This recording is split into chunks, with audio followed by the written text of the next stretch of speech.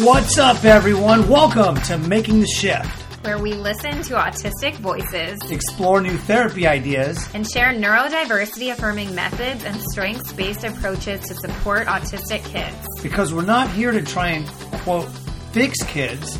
We are here to love them, embrace them, and celebrate them for who they are. I'm Jessie Ginsburg, sensory integration trained SLP, founder of a top-rated speech therapy clinic in Los Angeles, and creator of the Inside Out Sensory Certificate for SLPs. And I'm Chris Winger, also known as Speech Dude, high school SLP, and creator of the Dynamic Assessment for Social Emotional Learning. Are you ready to make the shift? Let's do it.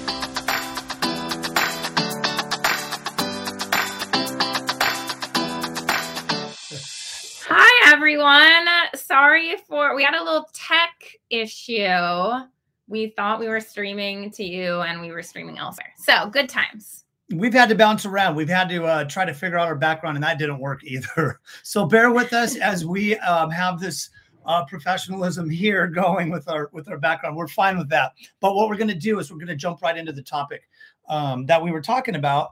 Yes, to ourselves on a dead live stream. We were like, there's not really many people here. What's going on? What happened? Good times. Anyway, yes, tonight we wanted to talk all about how to gather data when we observe kids that is neurodiversity affirming. And I think this topic is not only important for therapists, but for parents to understand as well, right? Right, absolutely. This is like an extremely important topic. Mm-hmm. This is actually the topic where sometimes if we base information on what we knew in the past, we might be observing the wrong things. And that's what we wanted to talk about tonight is what are some of the things that we should be observing? Yeah, because right now, basically like any checklist when we're assessing kids is all based on neurotypical norms. Yeah, absolutely. So it's just this idea that it is really not fair to judge our autistic students based off of norms of a different neurotype. Right, absolutely. But unfortunately, I'm going to say unfortunately, the forms that we're given as professionals, sometimes parents are given these forms as well. The language and the things that we're supposed to be observing are not the right things because it comes from a deficit-based model. It comes from historically what students can't do. And it doesn't take into consideration that autism is a different neurotype. It doesn't take into consideration, neurodivergent minds. Yeah. And look, Lucy just wrote in the chat, parents get very sad after these assessments. Yeah, of course. Yeah. It's like I were to test you. I don't know. We'll see where I'm going with this analogy. But it's like if I were to say, okay, now I'm going to have you do pole vaulting. Let's see how high you can jump. And you're like, but I am not a pole vaulter and I've never trained for this in my life. Right. How's that? I like that. Or how about this? How about saying, you know what? We know that you're left-handed, but what we're going to do is we're going to give you a test, and everything that you do with your agility, your physical movements, your writing has to be with your right hand. And then we're going to compare how you did. And then we're going to force you to become right-handed because, hey, you're left-handed. That's not okay. So it's kind of like that concept, that analogy. We got to get away from the thinking of we're to turning autistic students into neurotypical students because that's just not an okay model. But that's how the language is written. So let me give you some examples of very common questions that are asked in some of these forms, some for parents, but a lot of them for the professionals as well.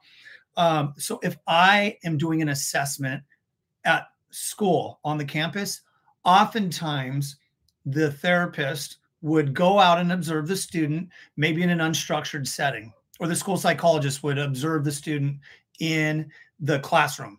And the forms that we get, the language that's in them are things that will say things like this. Is the student making eye contact with the others in the group, right?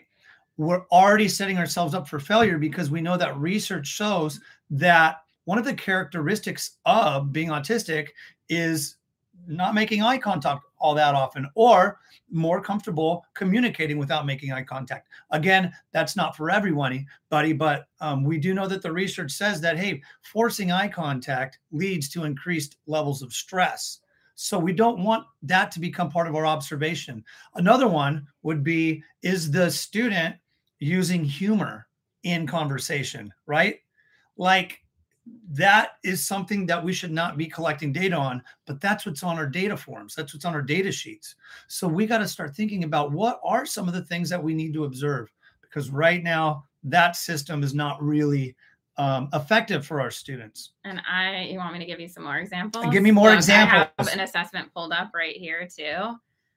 Here are some, like you said, maintaining eye contact is, again, a checklist. Maintaining topics using typical responses like head nodding or saying, okay, we have had so many conversations with kids who have been taught to do that. I can think of kids who you say something and they're like, or something. Right. Yeah. Like, that is definitely something that a lot of kids are then taught.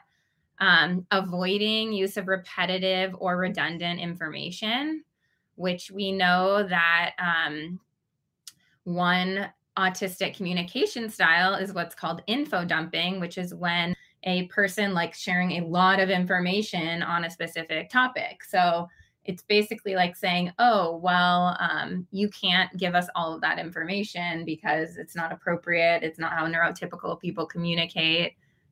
So you can't, it's like saying it's not honoring their communication style.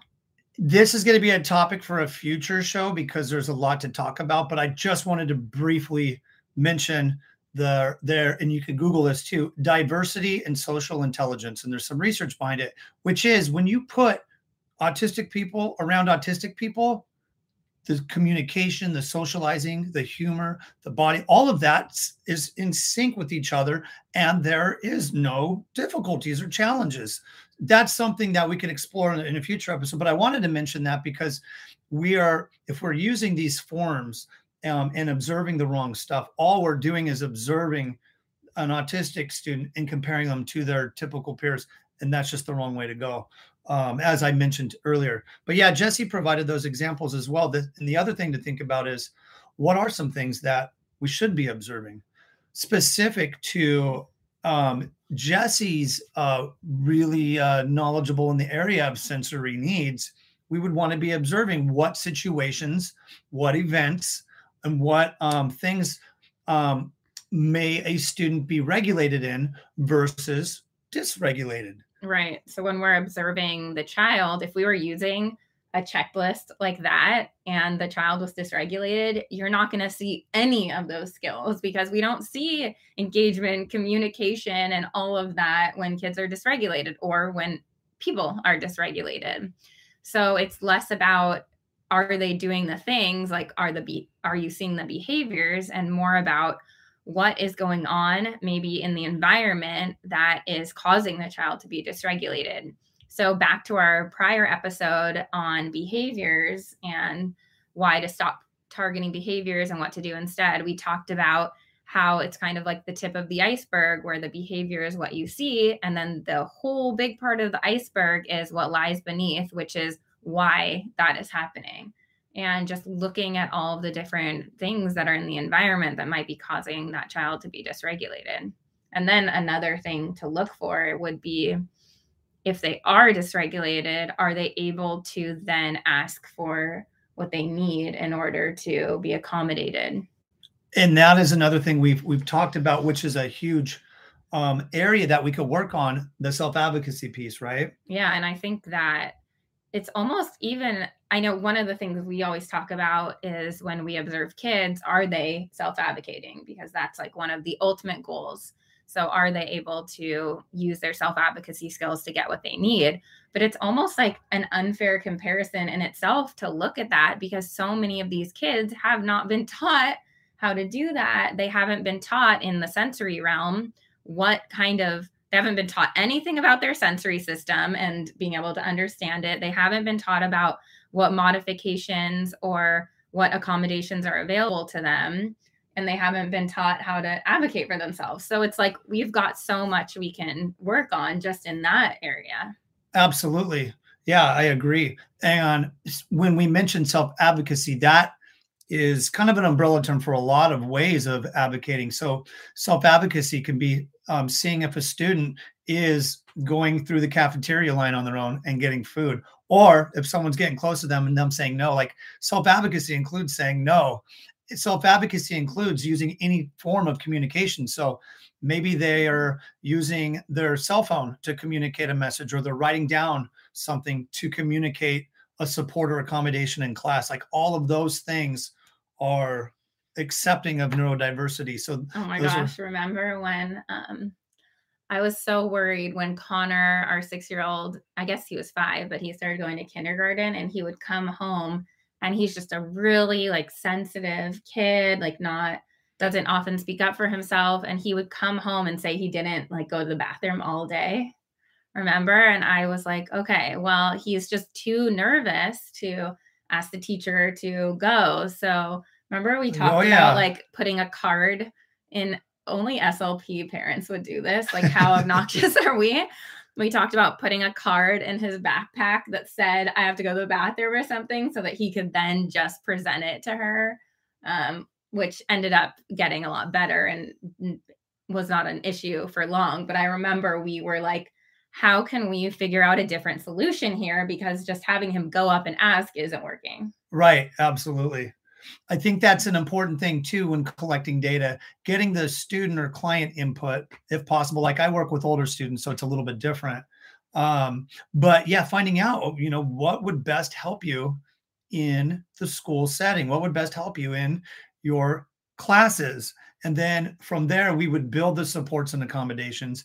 And then from knowing what the supports and accommodations are, we gradually work towards advocating for those supports. And again, it could be communicated just like Jesse had mentioned, something on a card where the child doesn't have to use their voice. They can do it discreetly before or after class or in the private practice setting. Those are some skills that could be aligned with some of the goals, So I wonder if we have other examples of what not to look for. We're talking a lot about. So like, what is something to look for? Yeah. So another thing, I'll give you specific examples. When I'm observing, let's say I'm observing an unstructured setting, such as lunchtime, I'm finding out that transition, because we know that transitions can be hard. When the bell rings, there's going to be a lot of students moving from one spot to the next spot. I'm on a big campus, so there are herds of kids. So I'm wondering, how is this student navigating from their lunch spot to their classroom? That lets me know, are they finding a way to get away from the big halls with the big loud noises and the large crowds? Or is that becoming a difficult thing where they're holding off and staying back while everybody gets to class, and then they're the last one to class? These are some things I'm just kind of like observing. So that way I can find out what the needs are. And that way I can really help support the kid and advocate for what accommodations are needed. And that's what I can work with for the student. So yeah, that's a big one as well. Yeah. And that just makes me think about like, you're essentially looking at their independence, would you say, in a way? Yeah, autonomy and independence. So the autonomy part is really finding out if they're making their own choices while observing, again, like the cafeteria line, or maybe at PE.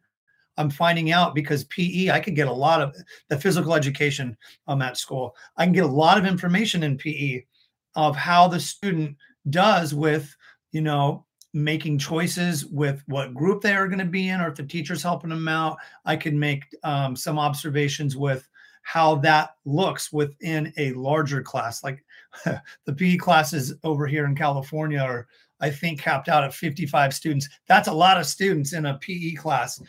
So I can get a lot of good information from there. That is crazy. That's like half of the size of my graduating class. I think that's like as many players that are on the Rams or something. It's like a football team's crazy.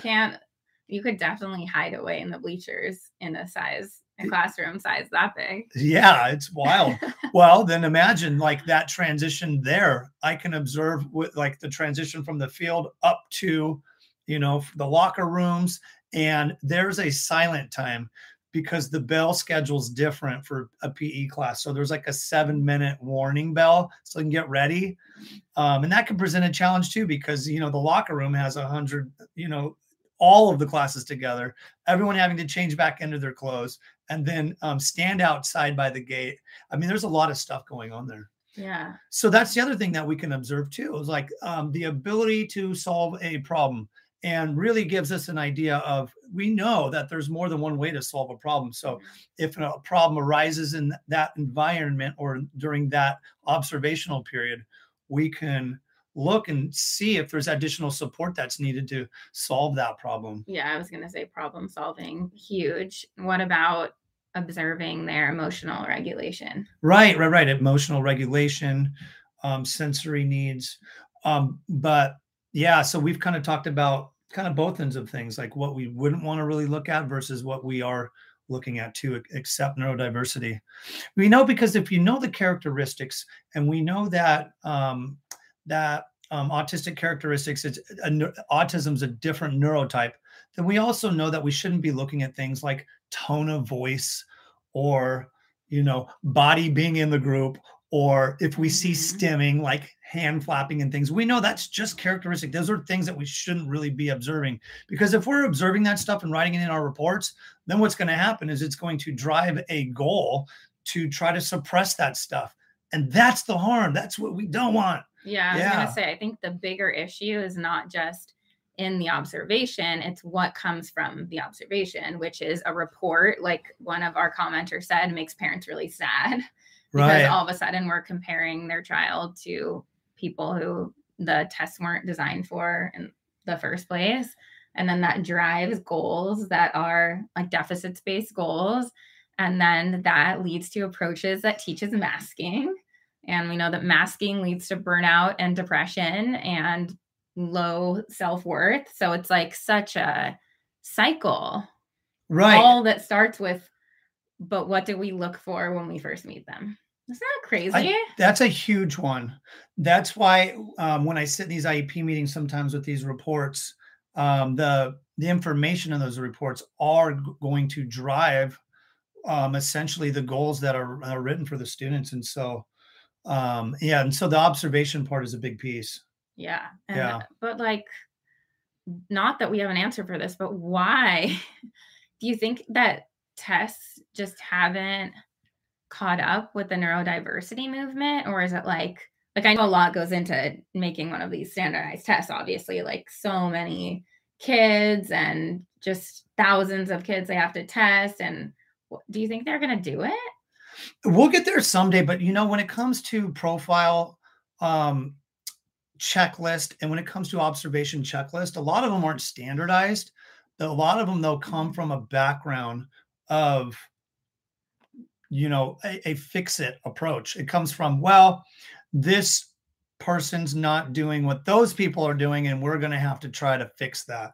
Yeah. And that's why we kind of see that language that's built within it. That's a good point, though, because a lot of the pragmatics are like additional checklists. They're not actually part. Right. Yeah, it's an extension to some of these. Plug for the DASL. If you guys don't know about Chris's assessment he created, because it honestly was such a game changer for us in our clinic, because all of a sudden we're looking at completely different things when we are assessing kids. It's so awesome. Like, we've been able to sit down and have these conversations, because part of the DASL is getting the child to do self-assessment, and then talking to the caregivers, talking to the teachers. And it's just so cool to have these conversations with kids, because it's like teaching them things that they've just never learned about themselves. Right. Yeah. In creating the DASL, that was one of the things that was a big piece for me, which was, we have to tread lightly when it comes to what we're observing, because we're going to get a lot more information. We're going to get some information from the observations if we're asking the right questions and we're looking at the right things. But a lot of it's really going to come down to getting student input, Like that's what we talked about early on in one of these episodes on intrinsic motivation. Like people want to work on the goals that they want to work on, like to get support. The other part too is extending out to the parents, because who spends the most time with the kids or with the child? The parents. And so parent input is going to be huge, but the parents have to be guided with the right questions as well, and that's kind of the big one. I will tell you this much. A lot of those forms that get sent home, that are, these checklists where it's like never, sometimes, often, always, almost always, and things like that. They're like 100 questions. And it's like one of those things where that can be exhausting for a parent, because first off, it's looking at it at a deficits-based approach. So we're just kind of like a hamster on a wheel when we're trying to work on things that we shouldn't really be working on. Yeah.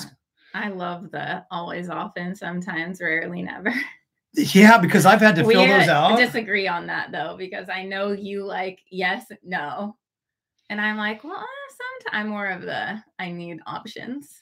Right. I think for me, it's not even that. So like on the DASL, a lot of this stuff is open-ended, qualitative information. Yes, there are some linear scales and things like that, but it's a little bit easier to get input when you leave an open-ended question, such as, at home, what types of areas, is there any areas that your child may have challenges with when it comes to emotional regulation? Rather than, all of these questions that are sometimes never almost, because it's like you're not really getting the details that you need. Right. So we make it fair for parents. We make it, where it's a good practice and a good approach to help our students out. Yeah. And someone said this should be on the IEP, which is a great opportunity for you to tell everyone your free webinar of coming up. Yeah. So two things. Yes, Lucy, I'm right there with you on that. The IEPs, all of the stuff that we're talking about right now is the information that should go into the present levels page, because that's the most important page of the IEP, the present levels. What are the present levels that we're seeing? What are some of the learning preferences and the strengths of the students? Because all of that information is exactly what drives the IEP goals, and it's what drives the services page, which holds the accommodations and modifications. I know that was a lot of information. So if you want to learn more about that, how we can create a neurodiversity affirming IEP, I have a webinar coming up in a week that you can get the link to here in the show notes. And it's going to really talk about some of these key areas of redesigning and a remodel of what the IEP should really be focusing on. Yeah. And I think your unique thing that you can teach people is, a lot of people say, well, if I'm writing an IEP that's neurodiversity affirming, it's not going to be legally defensible. Yeah, exactly. So we're going to cover that. Like, how can we get an IEP where everybody feels like a team, where there's trust, where the parents are coming in and going, you know what? I feel like we got something that's really going to help my child out with. And then we got therapists walking in with confidence, because they're like, you know what? For the first time in my SLP career life, I feel like I've got the right data, and this parent is going to just be so happy about that. Like, really, I can't stress enough, and we talked about this last week, the importance of the collaboration and trust being established between all team members of the IEP. That, at the end of the day, is how we help our kids out the best. Yeah. And I wanted to mention, Clarissa said, unfortunately, schools go by the medical model instead of the social model. And I think what is really cool that Chris is doing is he is essentially teaching you how to take your IEP and make it neurodiversity affirming, but keep it legally defensible. So regardless of kind of how the school's model is set up, you're still able to teach therapists how to put data in so that it's reflective of ND affirming practices, while also still being everything that an IEP needs to be. I will tell you that I've had, just in the past 2 days, directors of special ed reach out to me. Hey, you know what? I want some of this information because I do want to make a shift. So I'm telling you that the schools that are learning about some of these updates and changes are all about it as well. Yes, there is a fear between some teachers and staff members of, if we make the change, am I going to be able to back this up in court? Because at the end of the day, nobody wants to go to due process. Everybody wants to support our kids. So if everybody knew that the data and the research by making these changes is how we can create long-term happiness for our students. At the end of the day, I promise you this, parents, this is what they want when their kids graduate high school. They want their kid to be connected with somebody, like have a friend or someone they can go to. They want independence. So maybe that's living in an apartment with a cat, or maybe whatever it might be, with and having a job that they're enjoying. And the biggest piece to this is they want their kid to be happy, right? Those are like three of the biggest areas. So what we really want to focus in on is reframing that IEP so we can provide that for the families, for the student, for the child, for the client. Yeah. So if we really, so we're going to break it down. If we really break it down, if everybody knew that this medical model that was established in 1975, right? This is when the IEPs were kind of first thought of in 1975. If we knew then what we know now, that the things that we create end up causing more stress and more depression in our students, then it would look so much different. So that's why we're doing this. That's why I'm doing this webinar next week. It's going to be great. And so the link, gosh, I don't have it on my website, but I have it on my Instagram and my TikTok. So if you go on to Speech Dude on Instagram or TikTok, the link is there in the bio. Got it. I'm putting it. And then Jesse just put it in the comments as well. You can register there. But the other thing too, one last thing, because this episode, we're going a couple minutes beyond what we usually do. I wanted to mention that the idea is taking big concepts and explaining them in an easier and understandable way. Because when we talk about some of these changes and words that we've been hearing, like ableism and the double empathy problem, we actually need to understand that in simple terms and understandable terms for everybody. And so that's kind of what the angle I'm going to come in with, some examples, analogies, and some autistic people that I'm going to be highlighting that talk about some of these things in an easy to understand way. So, and fun ways. Most important. I'm all about that.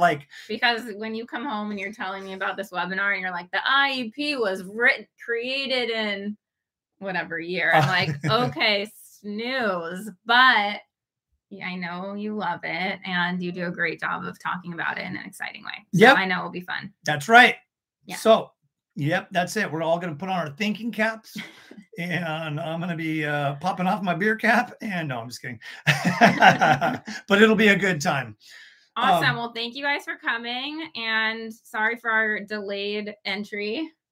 Yeah, but we transitioned into some content that we hope that you were able to absorb a little bit, and some hopefully new ideas and ways to be thinking through neurodiversity affirming Ray-Bans. Like, put those things on and we're that's right.